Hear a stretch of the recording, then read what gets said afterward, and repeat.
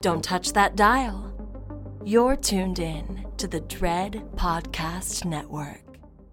Welcome to Development Hell.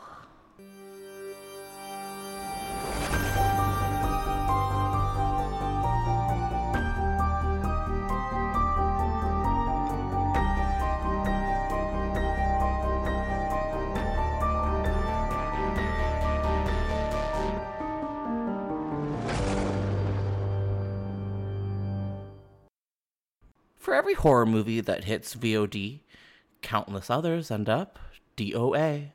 Development Hell is the podcast dedicated to unearthing these cursed horror productions.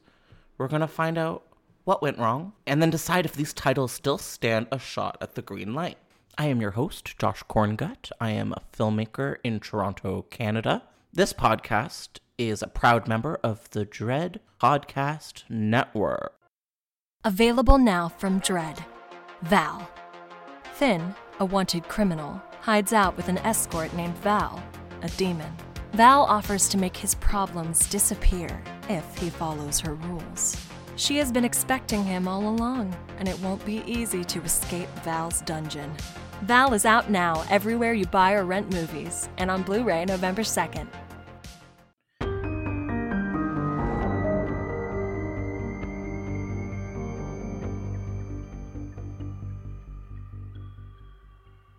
I assume you're both aware, but this is a mini audio series on Dread Central where I'm unpacking 5 unmade Halloween sequels. You guys are number 4.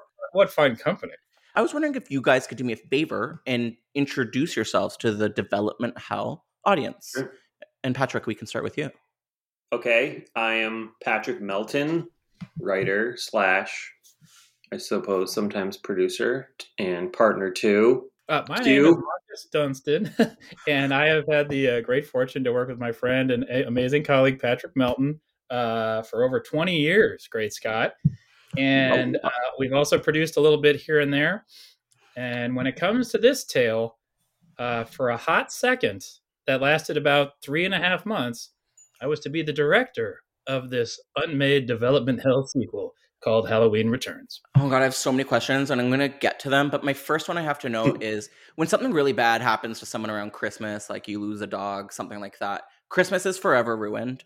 I'm wondering if Halloween now has a cloud over it for you guys. Like every year a Halloween rolls in, are you like, oh no, it's Halloween?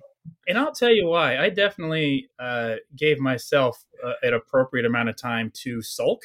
Only a little bit. If that kind of hurt is just a phantom living rent free in your mind, right? Wow. It doesn't exist. It's never. And then, I had to have the chat with what it could have been and realize, well, at least it always could have been exactly what it was supposed to be. And would we have gotten everything we wanted? No. We were at the last second getting budget hits that were really going to compromise some of our abilities to deliver in ways such as score, location, whatnot. And so ultimately, it's this, the only silver lining, the only blanket of comfort I can give an experience of having this and then seeing it slip away is, thank goodness the version that came out was so very good. Are you telling me Dimension Films were going to compromise someone's vision? I am absolutely shell-shocked. They were the reason I was hired. And I was hired because for some reason, they could agree not to hate me, these two factions. He anointed me from a co-writer to a director with The Collector. So I had the same thing happen with that movie where our schedule was cut and our budget was cut, but the opportunity was never cut. It was just, that's how we had to play ball with that movie to get it done. And I was grateful for that. So this was, for me, I would say topically, it was a much bigger opportunity because people had heard of Halloween. We were not introducing a potential sequel machine icon or whatnot. And intrinsically, I really had something to say because speaking of a loss, we had a family loss that tied into my feelings for wanting to work on this particular story with this particular villain and go back in time and put a little anger back there from something that had happened in real life.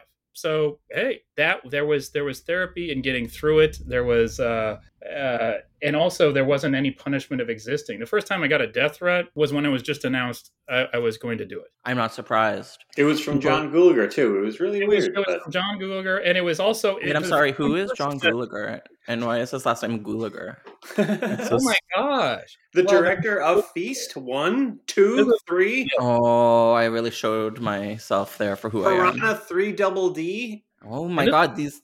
Yes, This is a classic. There's more. There's more. The Paul Scheer vehicle. Yes, this was the first death threat tweet that had a co-signer in Patrick Melton, which I thought it was like, oh, that's There's nice. a lot and to of prove in the world. Patrick Let's be fair. Let's be fair. It doesn't, But the thing was, it was so over the top. It was pretty funny. Like it wasn't just coming for me. I wanted to like burn my family line out of existence. Like I haven't even done anything wrong yet. Very Michael Myers, though. Very. Marcus, do you remember there was also Michael Myers in a blank paragraph. During Project Greenlight, we were notified we reached out. An inmate from some correctional facility reached out to ask if we wanted. He was so angry with what Gulager was doing, he actually offered his services to murder him. Oh, that's we didn't take him up. Collaborative, but reflecting back, maybe we should have. This is a collaborative industry. Art can't be made in a vacuum, so I appreciate that. Project Greenlight 3 would have taken an interesting turn. It can't be made in a vacuum, but sometimes it can really suck. Wow, that really worked out for all of us. And John Gulager, by the way, I love this man. He's our dear friend, ally, advocate, and he is out directing a movie right now, which I don't have permission to reveal anything, but that is just for the folks out there. That great artist is still doing it, and he doesn't want you to die anymore. Or... If he no, he didn't want us to die. Someone was offered to kill him for us. Yeah. Okay. Right. Chance to get to work with that man, I will. Yeah. He's the. He could want to kill you, and we just don't know. I hear your names quite often when I'm doing my development hall research. So before I get into it, it's true, I do, and I've definitely done episodes on you guys before this. So you're giving me a lot to work with. What does development hall mean to you as a filmmaker? What when you think of the term development hall, what comes to mind? What is it? The usual is sort of what what happens. Just everyday life. See, the problem is the biggest problem, and this is. I mean, the fun thing about Dimension was that they made a lot of movies, and they didn't screw around, and they needed to fill that DVD case that they had, or even VHS case that they had. So they didn't care what it was so much. They gave you a lot of freedom, a lot of ability. They had to get something in there, and so you were able to do it. Development hell comes what? Well, I was going to say, but when he says DVD and VHS, mind you, this was the day when a VHS DVD, let's say it was a Prophecy sequel, could have a budget of $7 million, be shot on 35 millimeter, have a wonderful cast, beautiful production value. There was an ancillary market that was an entire industry. And then the same industry, Dimension, would allow us to, Patrick and I we worked on a Highlander movie. We were able to help on Source. Pulse. We were helping on Cursed. Black Christmas. They had some things where hell yeah, anybody in a nearby stable. Halloween 2, Rob Zombies. Yes. The most loved of the Halloween canon. It had this awesome trailer with Knights in White Satin. Knights in White Satin. That's a brilliant. So trailer. Good title. I haven't heard of her. It was good.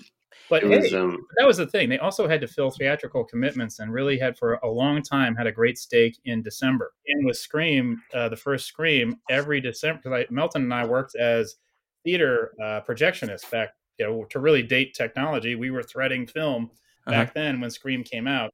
And I remember in Iowa City, Iowa, we didn't get Scream opening weekend. We had to drive to Cedar Rapids to see it at a Sixplex. On the fourth weekend, when it made more than any other weekend it had prior, that's when Iowa City got it. And it was so fun to watch that. So then my theater, the Engler, became a Dimension staple. And you can find that some people don't necessarily want to be grossed out, but a little terror around the holidays was sometimes a wonderful. How about that new trailer, huh? Scream 5, but not 5, but Scream. What do you think about that trailer? It looks great. I know, doesn't it?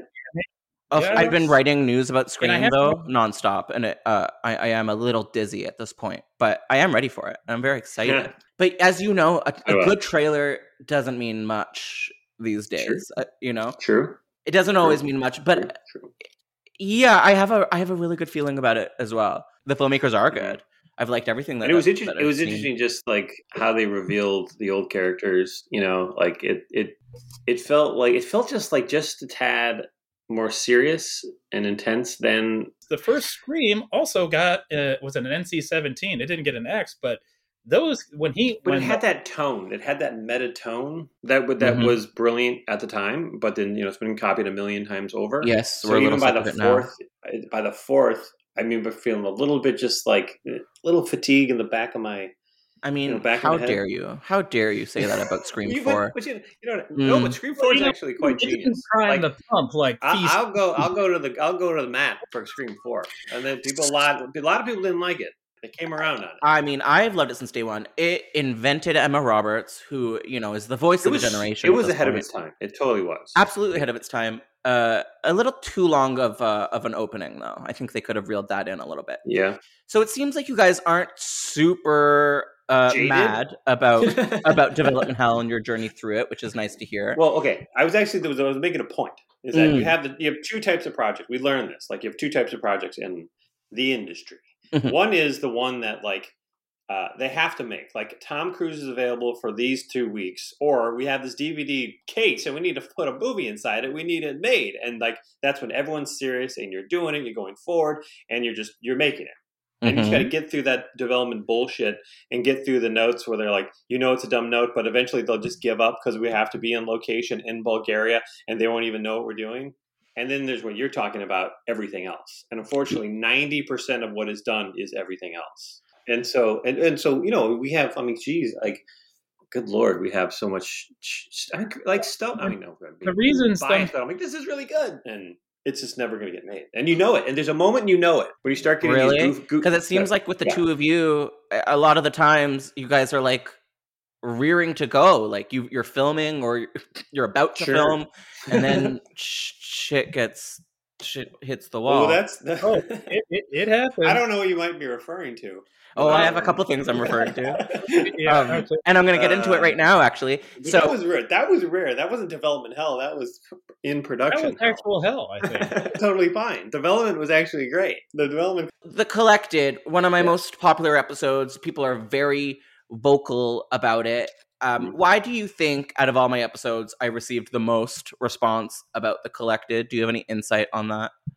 I think it speaks to the nature of the podcast, in that when something entirely doesn't exist, it can be that anything and be an echo of pontification. When it comes to that, echo of pontification. Okay, there you go. I like it.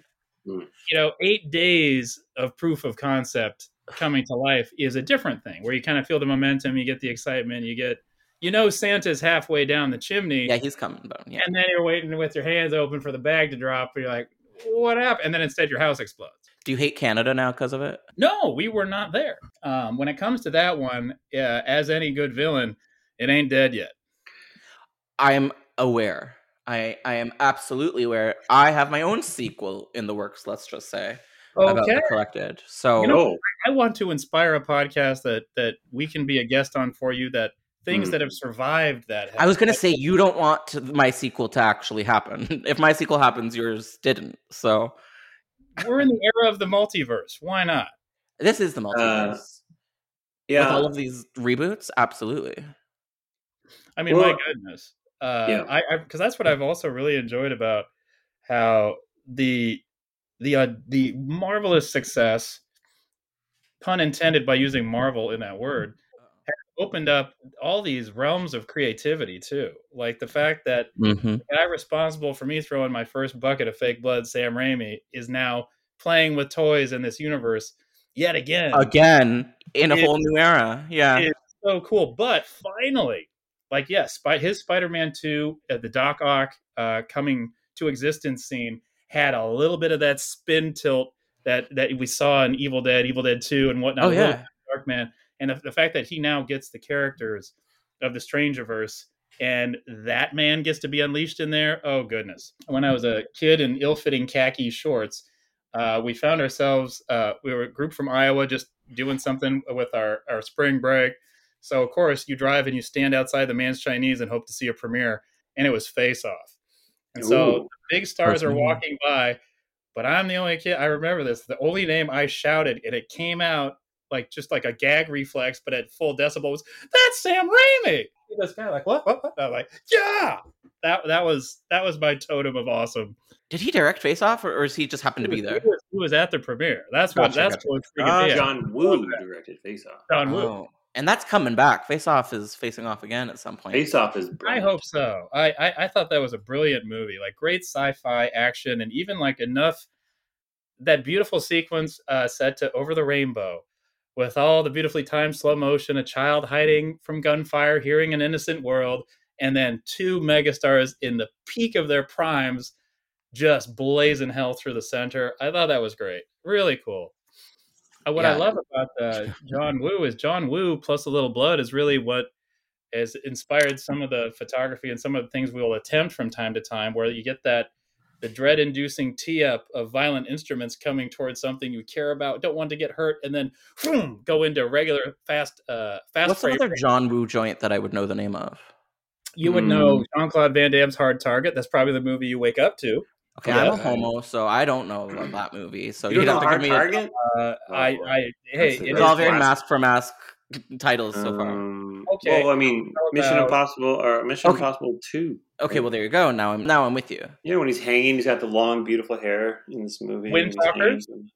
Wind Talkers, yeah, that was a good one. What was the one that Chow Yun-fat, the one that like made him? It was like not. What was it? Bullet to the head. No, what was it like hard boiled. Yeah, that was like his Bullet to the head. Jewel of. It's out of my frame of reference, and that's fine. We are all different, and we celebrate each other. So, outside of Halloween, a big horror franchise, have you ever like teetered in a play box of a different big horror IP that you can tell me about, or is Halloween sort of the main? Only all of them.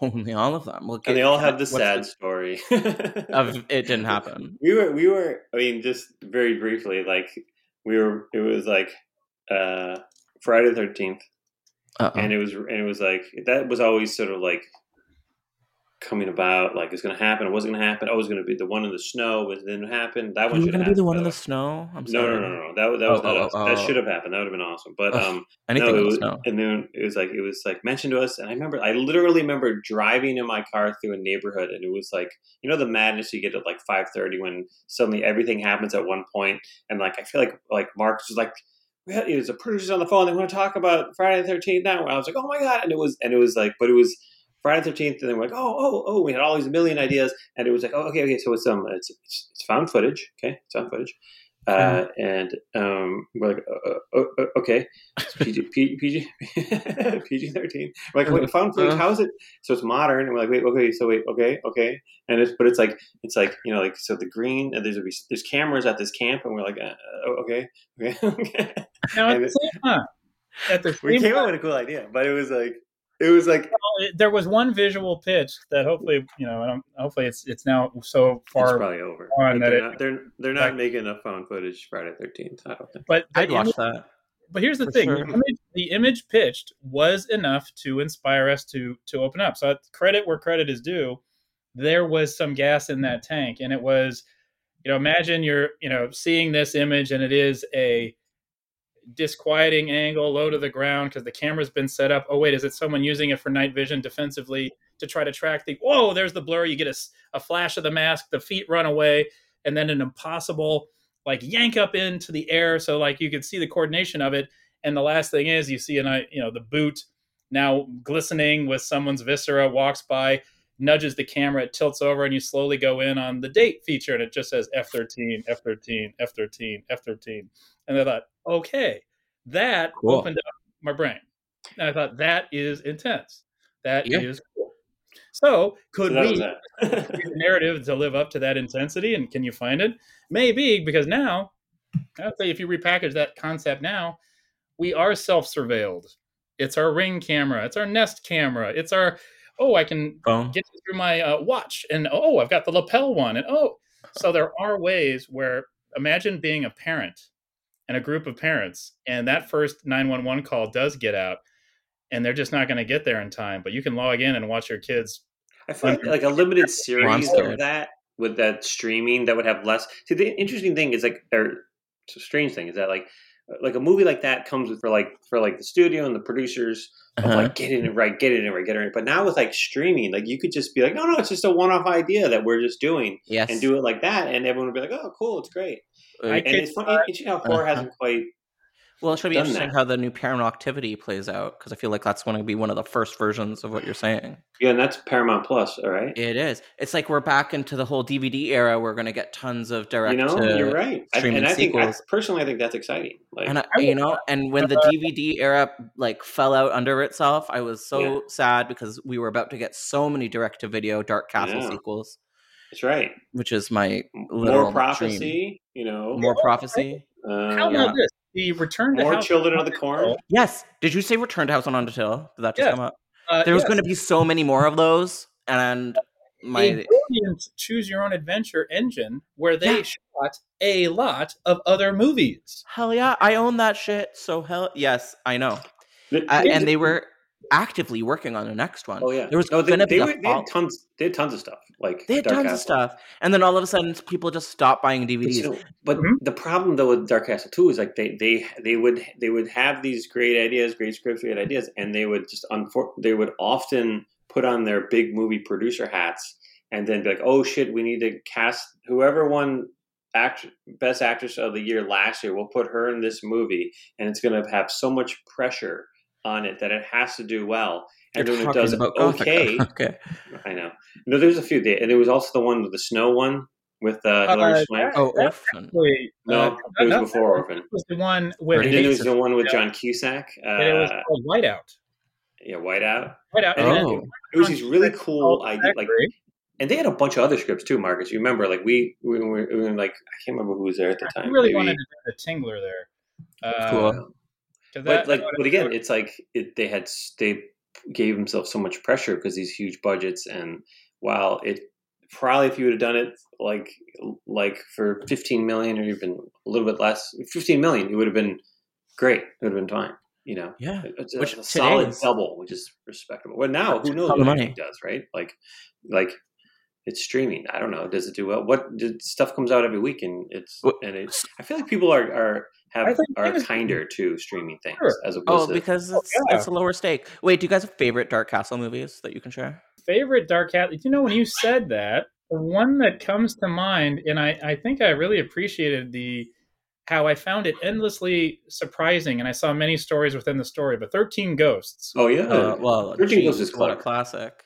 Also, best DVD menu probably ever. Oh, because I thought this is one thing. I was one time we were in there, we were talking about another project entirely. But I was like, why aren't you guys doing that limited series where every episode is the origin of the ghost, and then it builds up to the representation of the 13 ghosts? Oh, I know. Or just give us a Jackal series, because that shit was scary.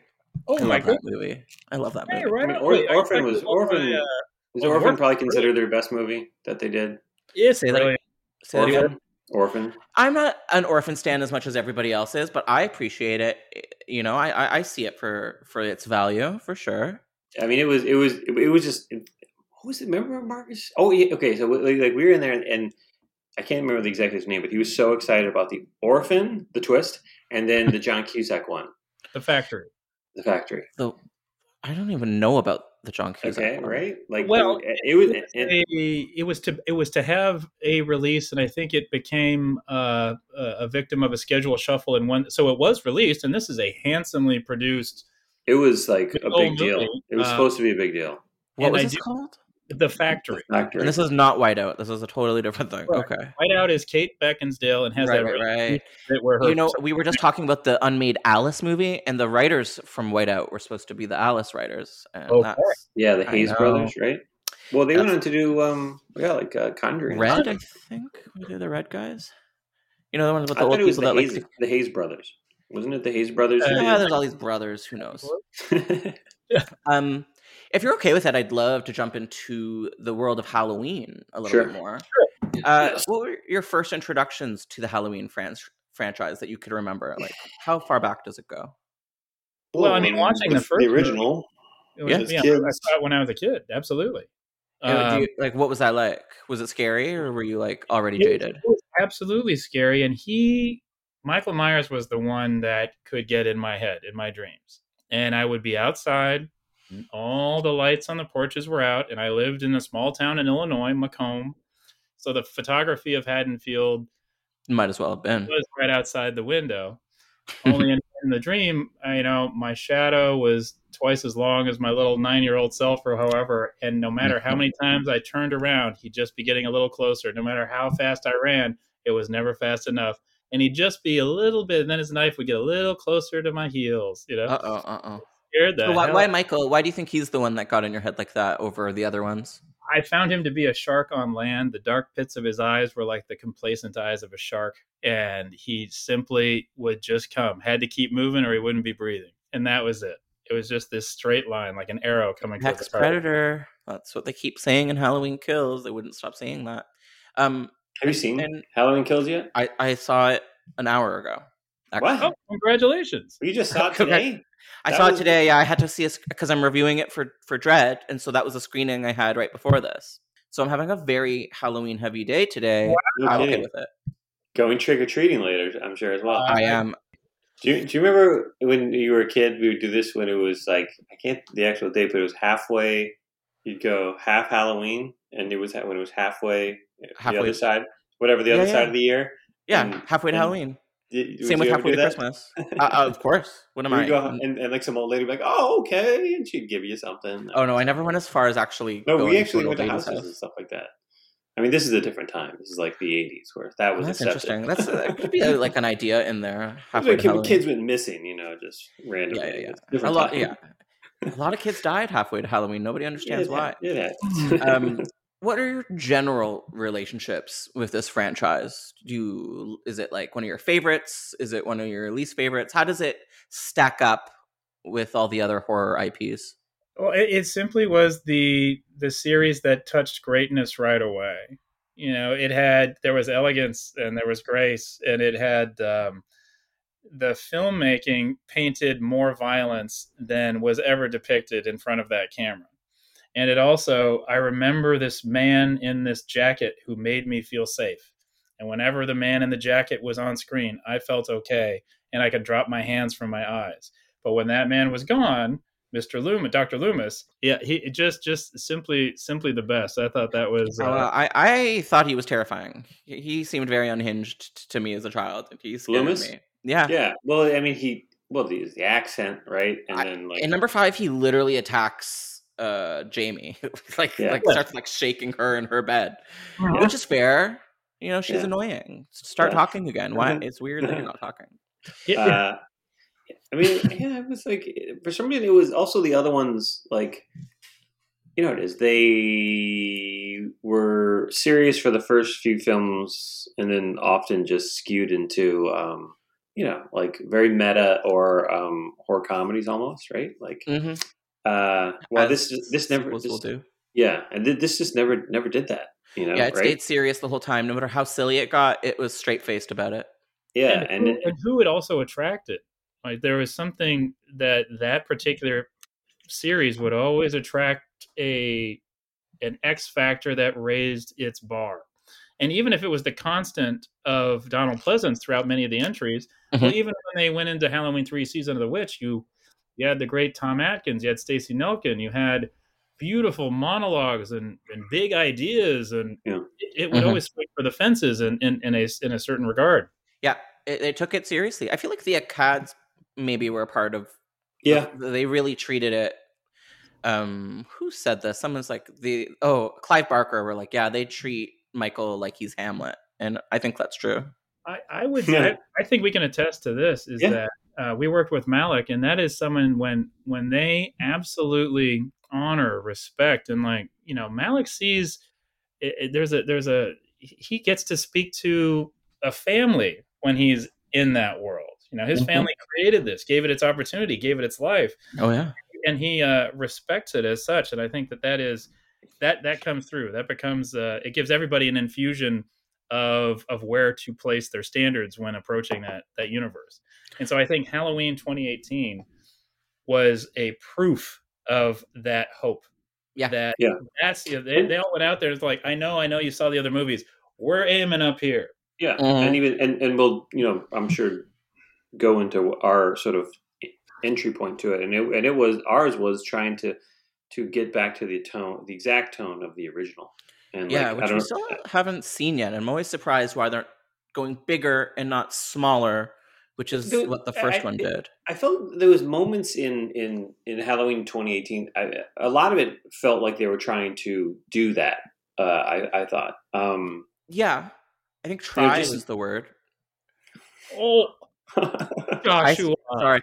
I talk shit about Halloween 2018 all the time, and my listeners get so mad. I have to stop.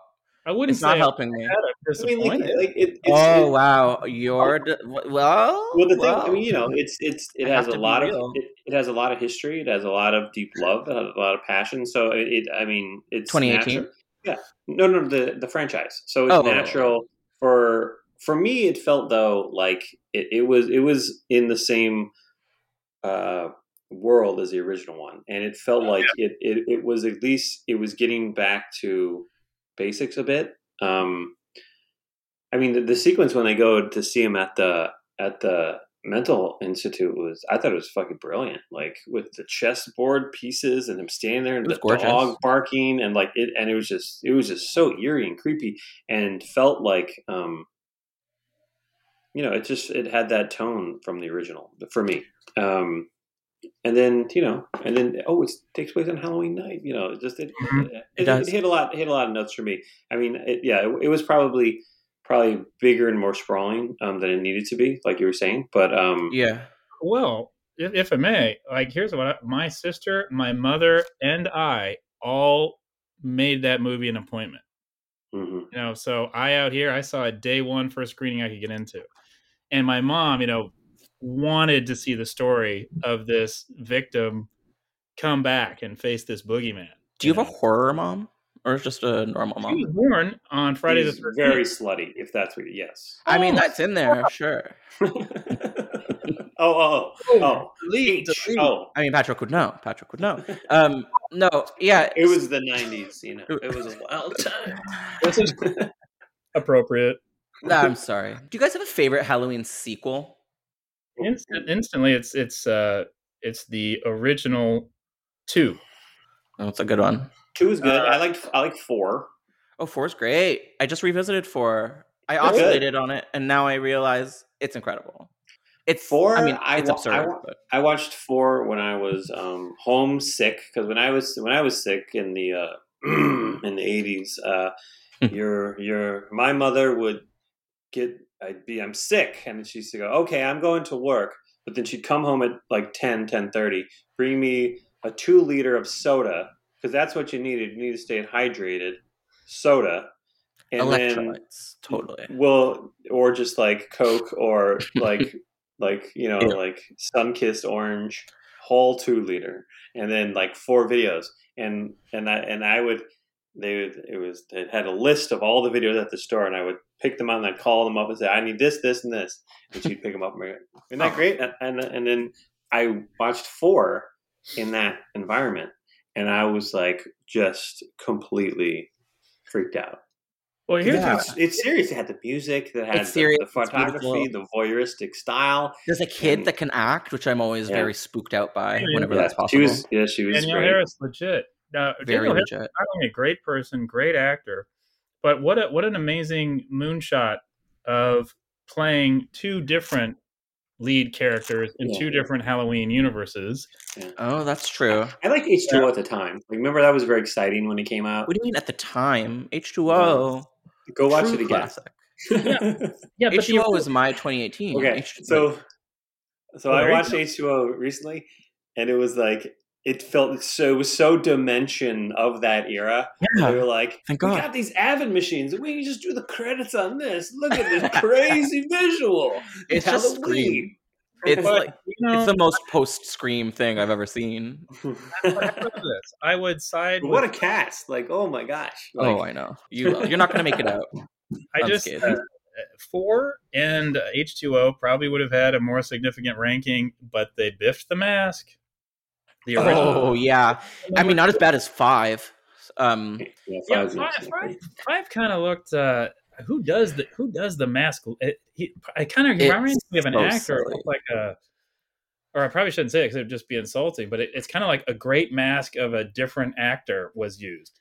Yeah, it's not Shatner anymore. Like, Yeah, you it's know, not. it's It's almost it's like it's Brent Picard or something. Spiner, maybe. H2O. Oh no, Resurrection, not the worst mask. I just watched Resurrection. I know Wait, everyone hates it and Is that the maligns karate it. one? Oh, Sir Josh. But Watch it. Halloween I lived it. We lived it. It has one of the best scenes in a Halloween sequel. Michael Myers walks into a room, and then in the same shot, Michael Myers walks into a room. And one of them's Buster Rhymes. It was a bit where the reality show component was doing a prank, but for the viewer in that moment, we were not ahead of the movie.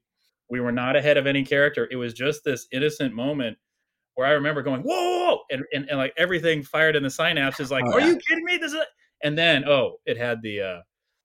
I just watched it for a recent episode because we did an episode on Halloween Retribution, which was going to be the follow-up to Resurrection that never happened, which is shockingly good, actually. And as soon as you kill Laurie Strode, you kill Hope. And when you're opening 10 minutes, directed by another person, I believe Steve Miner came back to direct her death, it does something to the rest of the viewing experience. And it starts you on such a nadir that what are we supposed to laugh at? We don't have 20 years of caring for a person. But if he represents the last of hope, or he earns our hope by the end of that one, it just sets you up for this nosedive emotionally that a cipher of evil can't really resurrect you from. One thing is, like, if your goal is to depress us right away and you succeed, we don't have much. I mean, you kind of lose the popcorn of it. She did nail it though. Well, I rewatched it and like it was trying to shift to something else, right? Oh, yeah. And you know, a lot of it, the hate comes just because it felt like Dimension had this habit of making things gimmicky, adding a gimmick to it. And Bob felt like he had to have that to sell it, but he didn't, and he never had faith in it, but he would always go to it. I mean, so our story, like ours is when we were brought on to rewrite a script. We were brought on to do Halloween. What's the one that Matt Vane did? It was Matt Vane and then Goldberg. No. Is it Asylum? Was it the next chapter? Asylum. It was Halloween Asylum. So like they were given the script for Halloween Asylum, and it had been rewritten by Stolberg and Goldfinger, and they were just kind of stuck with it. They weren't sure what they wanted to do, and we had different ideas, and the only thing Bob said is whatever. He's like whatever, but it just I need to have Michael caught and in the electric chair because that's the poster. Him in an electric chair, and there was some tagline that came up with like Halloween electrifies this year or some bullshit like that. But that so we're like so we had to so we had to work with that. But that was based if you look at our deal, it was actually a rewrite. I'm wondering, like, how did you just kind of said it, but like, how did you officially get involved with this project? Like, what was like the first call? It was Matt Stein. We were lucky to have dinner with Matt Stein, mentioned, hey, what's going on with that? And then the three of us just over a dinner were passionate enough about wanting to. He was a Dimension executive forever. He was Bob's right-hand guy. And like forever. I mean, he was like a long time. And so, so it was Matt Stein. And then we talked about it, like Marcus said, and then we met Malik. Cool. I actually reached out to him on Twitter. I was like desperate to get him to be the finale guest, but I don't think I'm going to hear from him. You think maybe? No, he's a really nice guy. He just kind of like, he just got a lot of stuff going on. So he just made, especially right now. He's not, especially now. He's not. I mean, she's probably not like, he's not ghosting you or anything. He just probably just. Oh no! I didn't take it as such. He doesn't feel like a guy who checks his DMs much, honestly. Yeah, his Twitter DMs even specifically. No, probably not. He probably is like, he's a great guy. But. What was the writing process like? How did that start? How did you like the script? We read the original script, and we completely emulated that style because the script is very short. I want to say it's 93, 92, 97, somewhere around there, under 100, and it was a very sparse style of writing. The shape, there's that's what he's called, and so that we did that, and so it was intimidating. And not it's because it's one thing to write, another thing to direct. So I know Marcus was very intimidated of like, oh shit, we have to get this right. Oh yeah, people take this franchise very Pretty seriously. seriously. Lots of death threats coming your way, probably. Yeah, probably. Right. Yeah. It was So we just we had this idea, and we the original idea, right? Is that so the end of the first movie, Michael gets shot, falls off the balcony, and is on his back, right? And Loomis comes out, sees him, goes back in, and then comes back out, and Michael's gone. So our movie, the first shot, is a POV of Michael on his back, looking straight up, and then stands up, sees the house, looks left, right, and then continues on his journey, and we follow him in the same like Panaglide style of the original, which they created that style, that shot. They created. I'm not sure how you would shoot that. Like the camera work for that sounds tricky as hell. I had to figure it out. Not that hard at all, in the sense that it was the cameras that we could have access to would have allowed that in a much easier way. Where we found who had a in great shape original Panaglide from that era, and the Panaglide itself is a giant, like carrying a giant metal futon. But the trick was, can you mimic the exact gait of Michael Myers per that weight? Which in the first two, it has a bit of a float. Now, if it was just steady, if it was Brian De Palma, doesn't have the same effect as it being Michael Myers, where his float was him. That was something the camera gave us that became his personality. This person didn't talk. We were absorbing everything visually. And to have his point of view meant a lot. So that was then showed those shots to a marvelous master of the craft. That would be B.J. McDonnell, who is not only an amazing filmmaker, director, but is a master of all things camera operating. Is like, oh, that's a weight displacement. Here's how we can recreate it. And it's like, okay, now that feels right. Second thing was the mask. Gary Tunnicliffe was on board for the mask to recreate it exactly. And he bought a singular prop. He found this knife that was a very intimidating knife, not like the type of knife that looks terrifying in the dark, no matter what house you're in, but just a little more personality to it. And we wanted to give every signature of this boogeyman a little, just a tiny origin of where all those pieces would come from. He wouldn't just have a knife. No, this would have to be the knife pulled by a loved one who has it turned against her or him, because that butcher's block belongs to the one person that couldn't kill him the first time. So this knife means something. Well, and when we dived into the original and the sequel, and like we were pulling out all these little things and creating a universe within the universe, like so it's like there's a moment with Loomis in the beginning of the movie. He calls Doctor, but he's under Dr. Rogers, right? And like he said, call him like, tell Dr. Rogers a so and so, and he hangs up. And so we're like, okay, so who's Dr. Rogers? Like, what was that about? And then so we bring in him, and then like the third cop is like, you got the blonde hair in the background, Gary Hunt. So that became our guy, and so we kind of we grabbed all these things and tied it in so that we could tell a really awesome story that 98% of the audience would totally get and not need anything. But then we also were trying to layer in these details that the 2%, the nerds like us, would have been like, losing their shit over. And so, for example, Harry Grimbridge ran the Halloween shop in town. So yes, there was the pumpkin, the skull, and the witch. Silver Shamrock novelties. Yes. Right. Because you remember the Halloween killer mask. Of course. Right. Because Myers existed in the opening, so Silver Shamrock was it Harry Dean Stanton? Who was the actor? No, not Harry Dean Stanton. I don't recall the actor's name, but he was. Unfortunately, I don't recall him. He's the old man in the beginning of 3 that stumbles forward, right? And then and then he gets no better. His whole face. Seriously, 2%. By the robot, Death by Robot. Yeah, I remember this now.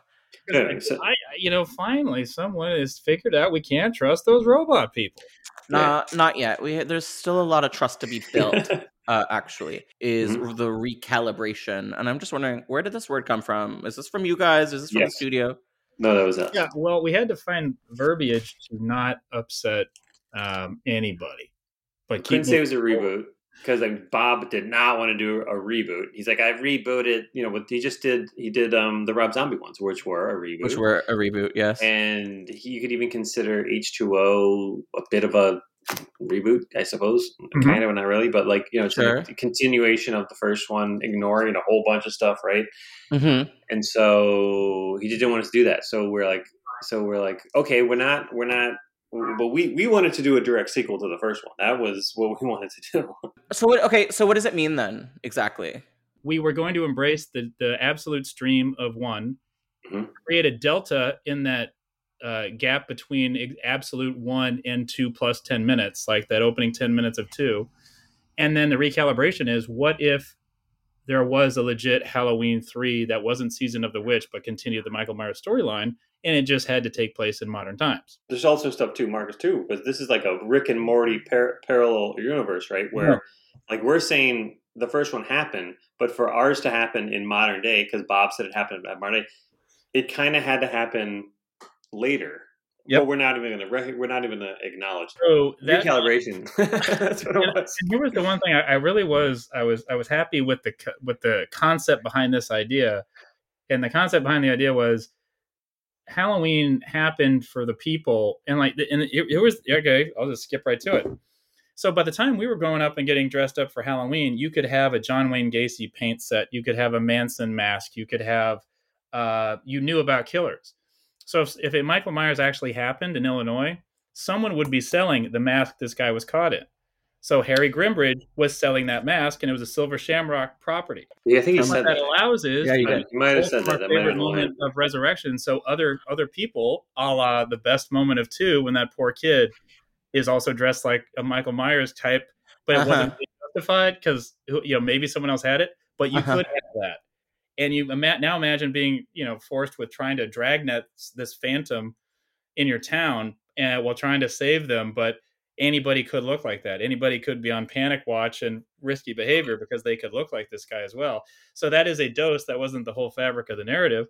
It ultimately was about the survivors' grief and just rage at a system that's designed to kill failing the one thing. This one thing, like we're all supposed to put our hate eggs into one basket, watch a boogeyman die, get rid of all of our grief, and instead it acts as an accelerant. Kind of is a big theme in Halloween Kills. So I'm excited for you guys to check that out. It's going to be on my phone in like a week, isn't it? Oh, wait. No, tomorrow. Wait, tomorrow? No.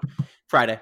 Yeah, I do have to say I am already sick of Scream. I'm very glad Halloween's out. When you're writing news, like I'm a news writer at Dread, it's like 3 months of it just never ending.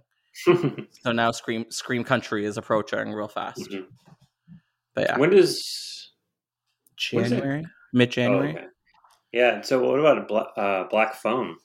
Okay, I think that looks absolutely terrifying. It does. Like I'm a huge Joe Hill fan. Yeah, me too. Mm-hmm. You are. Have you read Heart-Shaped Box? Yes. It's his first one. It's basically about Rob Zombie. Yeah. If Rob Zombie got haunted by a heart-shaped box. Yeah. I just saw some picture of him the other day. How he's literally becoming his dad. And he wondered I know. Yeah, when is he going to just murder his dad and just absolve him? Become his dad. Dude, I just saw Candyman and I loved it. That was brilliant. I loved it too, and then everyone kind of talked down to me about it, and then I stopped talking about it. Yeah, it was like a thing. It's brilliant. It is. Yeah, brilliant. I thought it was brilliant too. We had a triple feature. We did Invisible Man, which is obviously awesome, Candyman, and then a nice surprise in the form of The Night House. The Night House is something for sure. Yeah, it was. I didn't. It for once bringing up like the Ghost House, not Ghost House, Dark Castle mantra. What they were doing is like, well, this felt like the way you do it. These amazing components, but it's still made with an aesthetic that could tell a personal story. Yeah, and it's still fun, and it's not too serious about it all. Mm-hmm. Speaking of fun, I'm wondering, what was it like working with Miramax and Dimension on this particular project? What was that dynamic like? Oh, it was just fine. It was funny. It's funny you mentioned Miramax though, They were not so much a presence it until wasn't Miramax wasn't involved. We were under the impression that Dimension owned it, Mm-hmm. and then we were surprised to learn that Dimension did not own it. They had an option on it, and Miramax it lapsed, and Miramax took the project back, and that's how our project ended. That was a surprise to everyone. Even I was going to say, was this surprising to you? Like, did you have an idea that time was going to lapse at some point? No one knew that. No one knew that. They just did not tell you this. I don't think they knew that. Like, well, that's not good business. Bob knew, but no, like, I mean, no one knew because it was just they did, and that was sort of like they did that. They had a lot of stuff like that they had, and they had to make things with ticking clocks and so. And so no, it was and it was a bummer too because like we could have been shooting, but it's just that was the dark side of Dimension where you had a lot of creative freedom and there was a lot of excitement and energy, but sometimes they didn't quite have the money. Well, we knew things were going sideways because it was yes most of the way, and then we got a call from one of the execs there, and both the execs were great, and you're dealing with a guy who's tough to deal with, and they were like, so what about Bulgaria? Classic Halloween country, Bulgaria, right?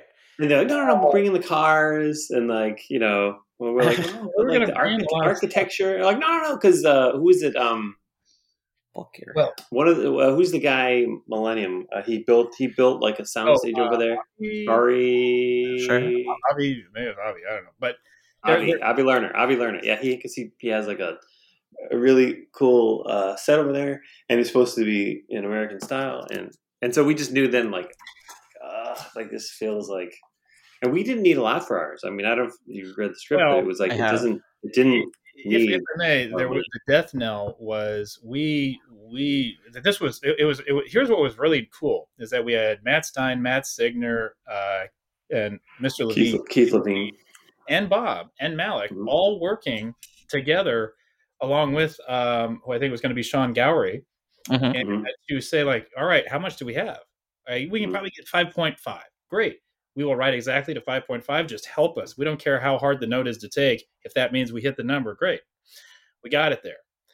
Then we were hit with a $1.8 million tax for the false starts of the previous sequels that didn't happen. Ooh. And then all of a sudden the time we needed goes. Then the budget's gone and there isn't any more time to adjust. So you're like stuck with something that was shaped to be a lithe machine. And now you're under the hood just randomly pulling out parts. That's yeah, it probably didn't look so safe at that point in time. I was wondering, did you ever notice the dynamic between Akkad and Dimension? Like, was it nice or was there tension? Well, I mean, I think we never got to a point where anything simmering could really go to boil because it was the directive was get this movie made. Everybody wanted to see it made, so that was very helpful. I have a feeling at points of absolute affluence and success, you can really stack mountains between yourself and the conversations to get something made. It's kind of like another potential trap door to the development hell process. This one didn't have any of that. I was scanning my passport to go location scout. I had motion tests of a Michael Myers. I was boarding things, right? And pacing camera moves to cues and songs. Well, it had to be that thought out to execute it and drag something across the line, kicking and screaming. That would be a respectful entry. That would be our best foot forward and try to punch above its weight because they all wanted it to be great. And that was nice. But the math and ultimately the deal with the rights was going to make that a really tough thing to vault. And there was just constant shenanigans with that company, unfortunately. Yeah, sounds like shenanigans. So, when we were involved with that. The charm of it was everybody wanted it to be great, but then sometimes they're just like, well, weird stuff happens. Something great, you still you're gonna need the time and the resources. Yeah, you need to be supported to some degree. I would imagine. So I'm sure. I think you never said this, but I'm sure he's thrilled when it moved to Jason Blum and Universal. I mean, which Yeah. He's my God. the best in the business right now. It seems like the right home for sure. Yeah, it's just like and who gets Oscar chatter talk? Who gets nominated? I mean, like Jamie Lee. Yeah, Curtis there was. Not only brought back an important character, but also leveled up a conversation about trauma, surviving. Like there was more to this movie than The Mask. It was for once about a condition of people again. Yeah. And The Mask was the metaphor for the things we do not understand, the irrational force. There was definitely a battle between Malick and Bob, always just to keep it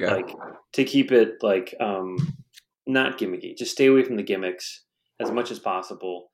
That was Malick's thing. I mean, he this is his baby. He's respected it more than anyone, and he just wanted it to be, have that tone and the intensity, and Bob did too. He understood that, but Bob's a salesman, and he was thinking about the poster, so he just was thinking, I need these. He didn't always have 100% faith in things. And we worked with him on Hellraiser and Scanners, and I mean probably some other ones too. But and he has that salesman thing in him where he. Like, Jason Blum is just like, fuck it, it's Halloween, and how am I going to get you to go see it? Hey, I just got, Jamie Lee Curtis, and here's John Carpenter, and it's like, I'm in, and to get people hyped with that, he's like, and look, John did a remix of the original score, and I'm just like, fuck easy. It's so easy. I know. I feel like sometimes you overthink it. They overcomplicate things, and maybe they're not truly horror fans. Like, I think you have to have that in some degree in your heart, which I think Blum does have. Would you be okay if we moved on into like the content of Halloween Returns? Because I am interested. Now, who here, myself included, would be the best person to attempt giving a quick synopsis of this script, in your opinion? I'd like to hear you say it, sir. Oh, no. That why did I bring myself up? Why did I do that? I read it. I could try, but it's just going to be comedy. It's just going to be humor. I'm not going to do you justice, but I could try. Please. If you want me to. I want you to. Melton? Dear God. Okay. Well, I used to be a screenwriter, or a story analyst. You used to be a screenwriter? Way to go. Well, Wow, what happened? Now we collect stickers. This project. Okay. Go ahead. How would you summarize this? Okay, I'm going to try. You're going to be so mad. Are you ready? And I'm going. All right. So it starts off where the first film ended off, and you're in Michael Myers' perspective, and he falls, and we're seeing it from his eyes. He continues his mayhem for a little longer. He attacks another young woman, I believe kills somebody else too, and is apprehended and then gets taken away. And then we fast forward to right now, like present day, and Michael Myers is about to be executed. So we're seeing him sort of from like the theater chamber, and he's about to get electrocuted. And like everybody's there that saw him like murder their mom and their wife, and everyone's like waiting to see this guy get it. But he doesn't get it, because instead of giving him the normal kill you stuff, they gave him the Uju Juju kill you juice, and it just happened to like get into his adrenaline. And then that at the same moment, some kind of storm hits, lights go out, he escapes, kills a bunch of people, and decides that he is going to finish what he did originally. So he's on his way home. So he's going to kill off a bunch of the people. Was he killing off the people that were watching him die, or is he killing off the people that he didn't manage to kill the original night? This is a question for you guys. Your pitch is getting a little soft. It's getting a little soft. Oh, am I losing it? I love the beginning. Wait, I'm not done.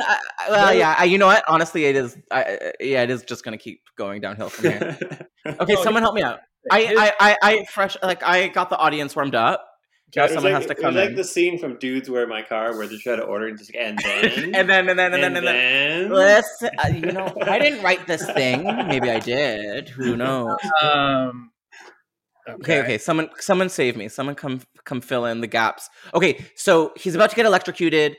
The power goes out. No, remember he sees the daughter of his doctor, Rogers, and that's the thing. Yeah. Remember the first movie, It has nothing to do with brother or sister. I'm at this house and I see this girl, and that is who I'm going to kill. And so we did the same thing where he's about to iris out. He's okay. He's done. He's like, I'm going to die. I've had enough. Is this Karen, or is Karen an adult? Karen is the one who crawls away over with the knife. Yeah. So she's wearing a knife inside of her. She was named Karen before Karen became a thing. Okay. Yeah. You could have saved Karen as an entity. The proverbial Karen you could have saved. Oh well. Yeah. So the she's a cane now. Okay, I'm with you. When he's about to dip out to black, that is when, and we pulled this from facts. So a lot, depending on where you're to do lethal injection, the reason a lot of it was also being yanked and deemed like really an awful way to go, even when putting down a killer, is that a lot of the batches were botched. They had extinction rates amongst themselves. So it wasn't easy to get a good batch. So now imagine, like, you got 1 to spike him into the red, 2 to get him into the black, last one to put him in a bag. And so you see the one that starts to spike him up, you see the one that's supposed to go black, and that's the line, the thicker substance that starts to go. So his heart is doing this as his vision, because we need to stay on his POV, you can't see his face, as he's watching the audience of people hoping he dies, or rubbing the faces off their family photos, just wanting his heart to stop. And then as that thing starts to shrink, wouldn't you know, that cop that couldn't kill him right then because he was pulling a little girl to safety that reminded him of his daughter, now is realizing his little girl is the one trying to calm a kid who saw his family die from hyperventilating, and like, whoa. And then sure enough, Michael Myers, that iris goes, whoa, finds her and focuses, and like, now you see that he's been given more than rage and a demand to die. He's been given a purpose once again. Yeah. So got an objective now. He gets to come on out and do his thing. Okay, incredible. So he's killing the descendants of the people who caught him and or he didn't kill originally. Mm-hmm. And so, but keep in mind, so we have the that all plays out. We need this and that, and then he did you read the draft with the Loomis tag? The tag again. Oh, so then that was our thing. That was my favorite. We're setting up the return of Loomis, but Loomis was such a the right way to do it. And you wouldn't have seen him, right? Or would you have? The idea was to get Jason Isaacs for one day. Okay. And have him play that. So then, in a let me see. I wonder if I can. You don't hear the theme until and it'd be the Shapestocks again. So I think it would be like this would begin over like the end credits, as you see like everything open in the hospital, and then these 2 guys in gray come in with Cochran to fetch the body of Harry Grimbridge, but the 2 guys in gray set off the metal detectors. They're like, oh, you can't go in there, and they're oddly robotic.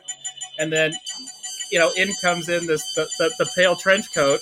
Yeah. He goes up to Hunt, whose tongue has kind of been held back together, like, I tried to kill him, I tried to kill him, I tried to kill him. Sam, like, him. This is no him. He's purely and simply evil. And you keep cutting to credits as everyone else is screaming and crying, like, he's out there, he's out there. Sheriff Brackett, no need to on me, I've got my own gun.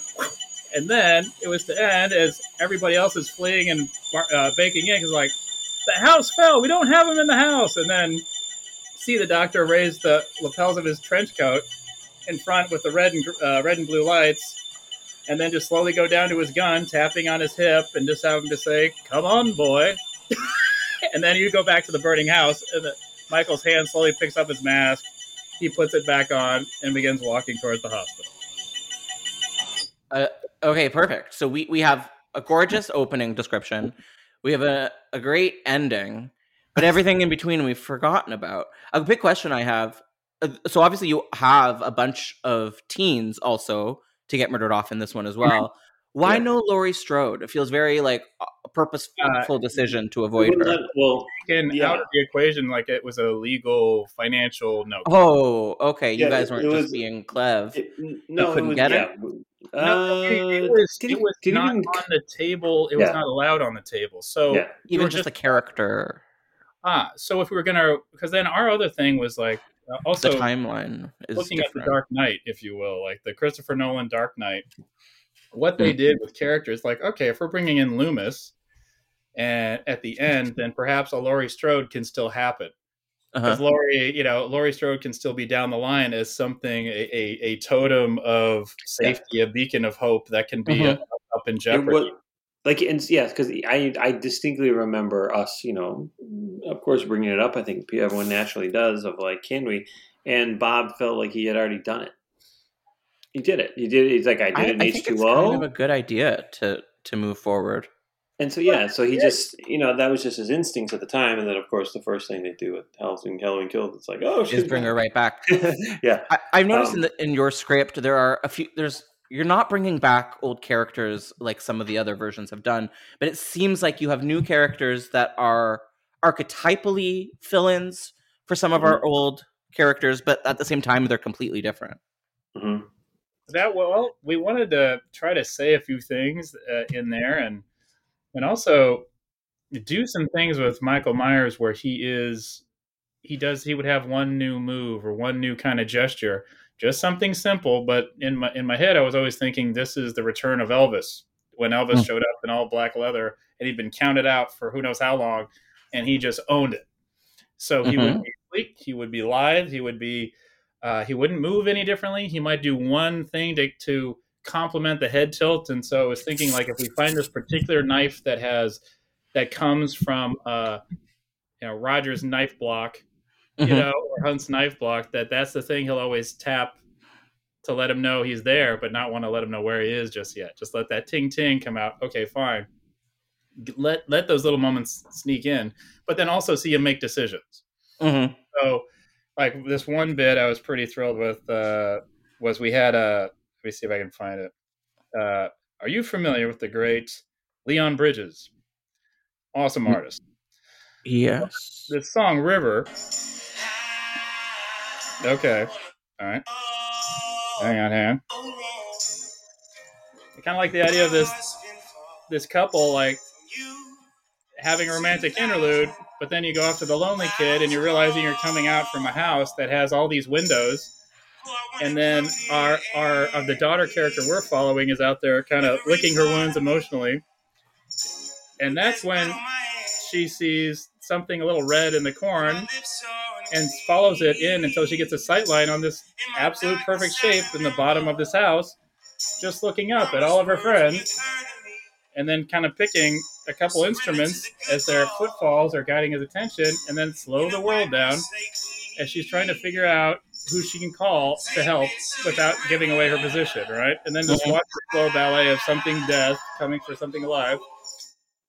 I thought, okay, if we can get in that way, so you're not feeling something propulsive and synth in that moment, but you're starting to feel bad for the kids as death is coming for them like a river.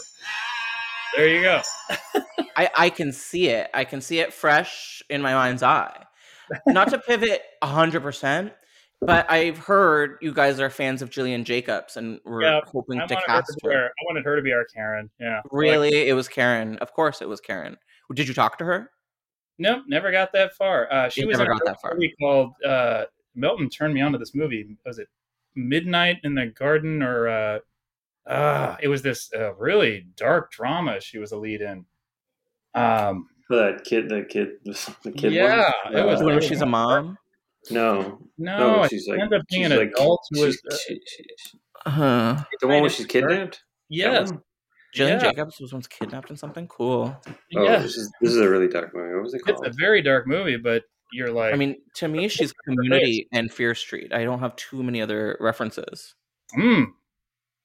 Wow. Community is a big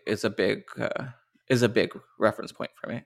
But like, I just thought, like, as a force, somebody I knew had a comedy presence and a popular one, but also did this movie that would just be seared into your mind, like how tragic it was. Like, ooh, now that's somebody that we can hoodwink with a dramatic kettle whistle. Yeah, she'd bring the charisma, but also does horror great. Did you guys see Fear Street? Gardens of the Night. Gardens of the Night. There you go. That I have not heard of. It's in 2008. Oh, so not that old. She's kidnapped as a kid, and then she's raised to think that she was I mean, she's by pedophiles essentially, and a bunch of kind other of a kids Room too. vibe. That's heavy duty stuff. And then they like form this, bond, and they get out. It's funny because not funny, but it's interesting that I read the script as a script reader, and it was one I was like, oh my gosh, this is like such a moving script, and then it was made years later, and we've done like sizzle reels and stuff like that, and we use a lot of imagery from it because it's kind of just snuck out, and but it's quite it's just really heavy. That's the thing, it's so heavy. So I mean, I'm here for heavy. Kind of like my other favorite movie, Heavyweights by Judd Apatow. You guys are out of my reference points sometimes, and that's okay. We're all different. Before I move on into my conclusions period, where I ask you about other projects on the go, do you have anything that you'd want to like wrap up in your world of Halloween Returns? Is there any other tidbits, or give it to me?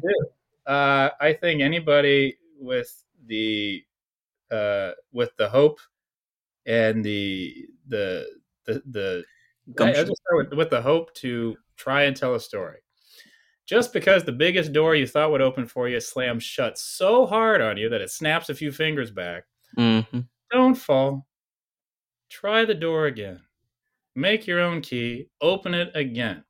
The best thing that ever happened out of something that in the moment felt like just a giant curtain call was we got to make another movie, something that took us 10 years after we'd written it to get done. And it was the toughest one, the tightest budget, but every hurdle of the Halloween process prepared us for it. And it was our first tomato. And it led to our second tomato and our third tomato. And so, yes, the river was supposed to go in one way, but the deltas have also been absolutely wonderful. And so that is a possibility for anybody. Doesn't matter what pursuit is. Don't let the biggest door closing tell you there isn't another way through. Yes, I think this is good advice, and I have faced this myself numbers of times. So what can you guys tell me about Unhuman? Because I'm interested. Oh my God, I want to be judged by this. I want this to be like, Dunstan, you can only show one thing, and we will decide whether you get to work again or never work at all again, ever. But you haven't made it yet, so you don't know. Has it been shot? It's been shot. I'm in post right now, man. You're in post, so you do know. I mean, there might even be Blumhouse movie. Oh, that might even be a head right there. We don't know. Who's that person? Hi, person. You might find out. Oh, okay. Very exciting. Might be something. Yeah. This was an absolute joy. Blumhouse set us up for success in New Orleans. It was our lead actor, Brienne Chu, is amazing. She's one of the leads of I Know What You Did Last Summer. That's coming back. Yeah. Alex Bello, Uriah, Lo Graham, Drew Sheed of Halloween 2018 and Halloween Kills, Benjamin Wadsworth. I could go on. My God, CJ. Like our cast is phenomenal. And we also have a marvelous role by our dear friend Peter Giles, who returns. And this one, please judge me. Right now, Charlie Clouser of the Nine Inch Nails of Saw is doing our score. Charlie Clouser was of Nine Inch Nails? I didn't know that. I'm very familiar with all of his scores, but that's cool. Oh, yes. And he, we couldn't afford him, but bless him, he watched it and said, I'm in. Oh my God, that Dead Silence score, I listened to that all the time. Nothing's better. His cue called Brandon is one that I try to source in a lot. Just to it's so wonderful and haunting, and just so good. Oh, he's Nine Inch Nails. That makes sense. And I mean, this might even be the first Blumhouse horror movie that already has its action figures ready to go. Just saying. Damn. Okay, so wow, you're already working with Blumhouse. Could Halloween Returns be the follow-up to Halloween Ends? That's my question right now. Well, in the era of the many multiverses, I don't see why not. If a story, if it is merited, if it does feel like it can exist. I mean, right now the only thing that could kill Michael Myers in terms of Halloween Returns is returns, rights, all that stuff. It may not be possible in the realm of that, but because the problem with Returns is that Dimension owns the script. Oh, but that's it. So that means that they would, so that will never happen ever. So that's too bad. But you have to write a new script. Well, actually, Oh, it's possible. Although, wait. Actually, now that I think about it, though, because Never know. Dimension, Never who know owns who might Dimension come now? back. Oh, damn. I mean, don't tease us because we have some very sensitive listeners that are desperate for that series to return.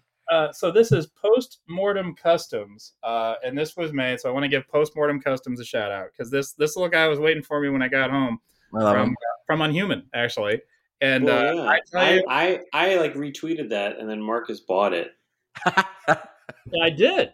Yeah, Why not? I love it. I'd have that in my house.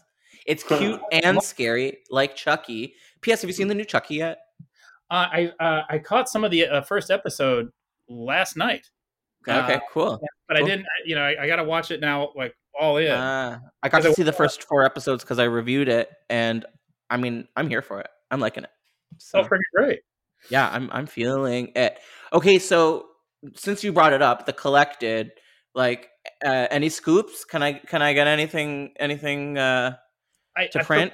Well, nothing fit to print yet, only in the sense that that has to be. I want that to be as official and as loud as a thunderclap, because that's another bringing back that word hope. When people are so kind to check in on its pulse, we want to be back with something definitive. A yes, when, and here's how. And I mean, the real circumstance is you hear nothing, and then all of a sudden you see a trailer, and you're like, "What? They did it!" That. I'm getting all of these messages on all of the posts that I'm making that are like, you should know they're actually doing it. And all of this hearsay is and rumors are rampant right now. So I am prepared for that. I will say this. Every time that happens, it's not just heard by a few. It's heard by many. And all of those become arrows that fit nicely in the quiver to bring that sucker back and also do it the right way. So hopefully, hopefully we'll have something to talk about in the podcast of things that escaped hell. Wow, Escaping Hell, my spinoff. Any updates on Final Destination that you're allowed to give me or not give me? Hoping something is said soon. That's a marvelous process, a marvelous franchise, and really has and part 5 was so good. How could they have stopped after that? It was awesome. Again, they're expensive, and so they look expensive. They really do. And it's part of the studio system, and people second guess everything, and and it's just how it goes.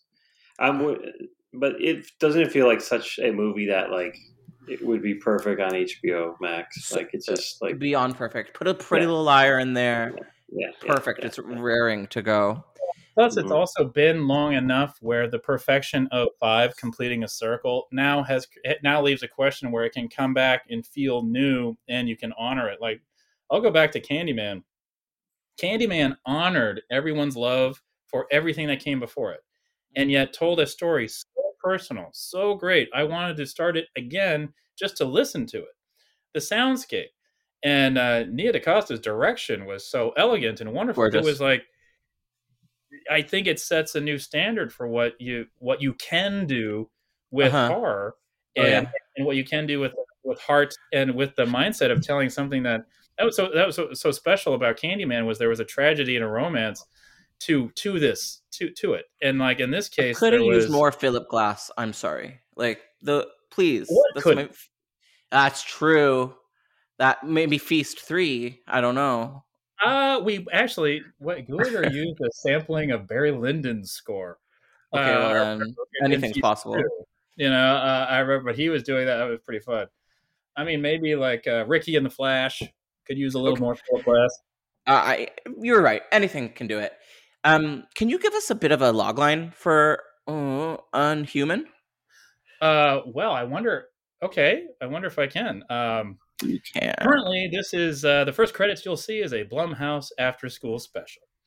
Okay, well, presented in concert with the student teacher division, and what we're hoping to bring the kids is just a story that's going to help us all understand ways to get along or move along, and maybe don't end up in a body bag, but end up achieving your dreams. That's the goal. That's the goal. I love that. Yeah, a little more succinct one is what is teed up as a wonderful opportunity for teens that are from all disassociated backgrounds trying to earn extra credit on a field trip, run afoul of something that may not be here, there, or anywhere, but is a fast ticket to terror. These kids signed up for more than a grade. They're going to be valued on their ability to survive. Hot scoop, you're going to have to see something on Dread Central probably this week. Sorry. Right on. Well, I hope to be more eloquent, but yeah, here I can tell you this, that we are in post. It's being scored. It was a marvelous opportunity. And I tell you, this cast delivered something that, please, I mean, I cannot wait for this one to get out. When can we expect to maybe see it?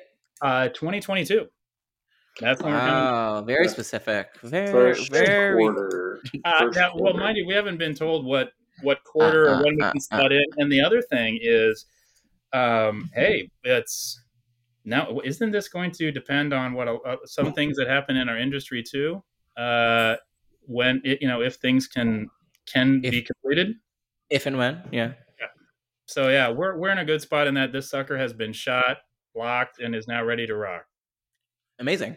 So now that you guys are sort of wrapping up on that, what is next for both of you? What's coming up?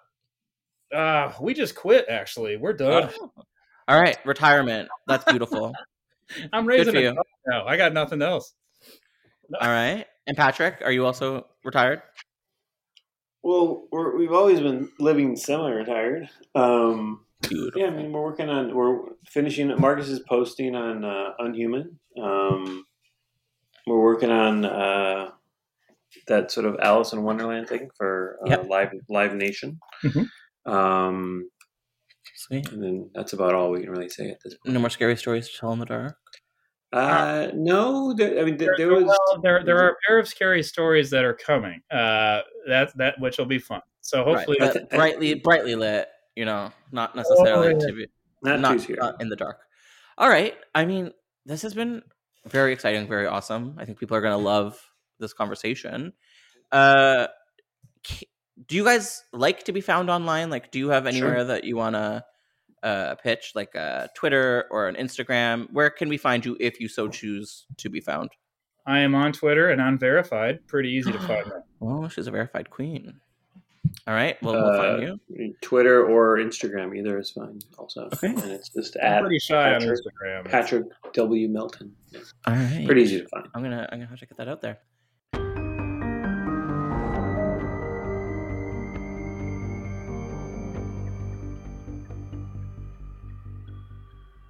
All right. Well, thank you so much for listening, and we'll be back with another episode of Development Hell.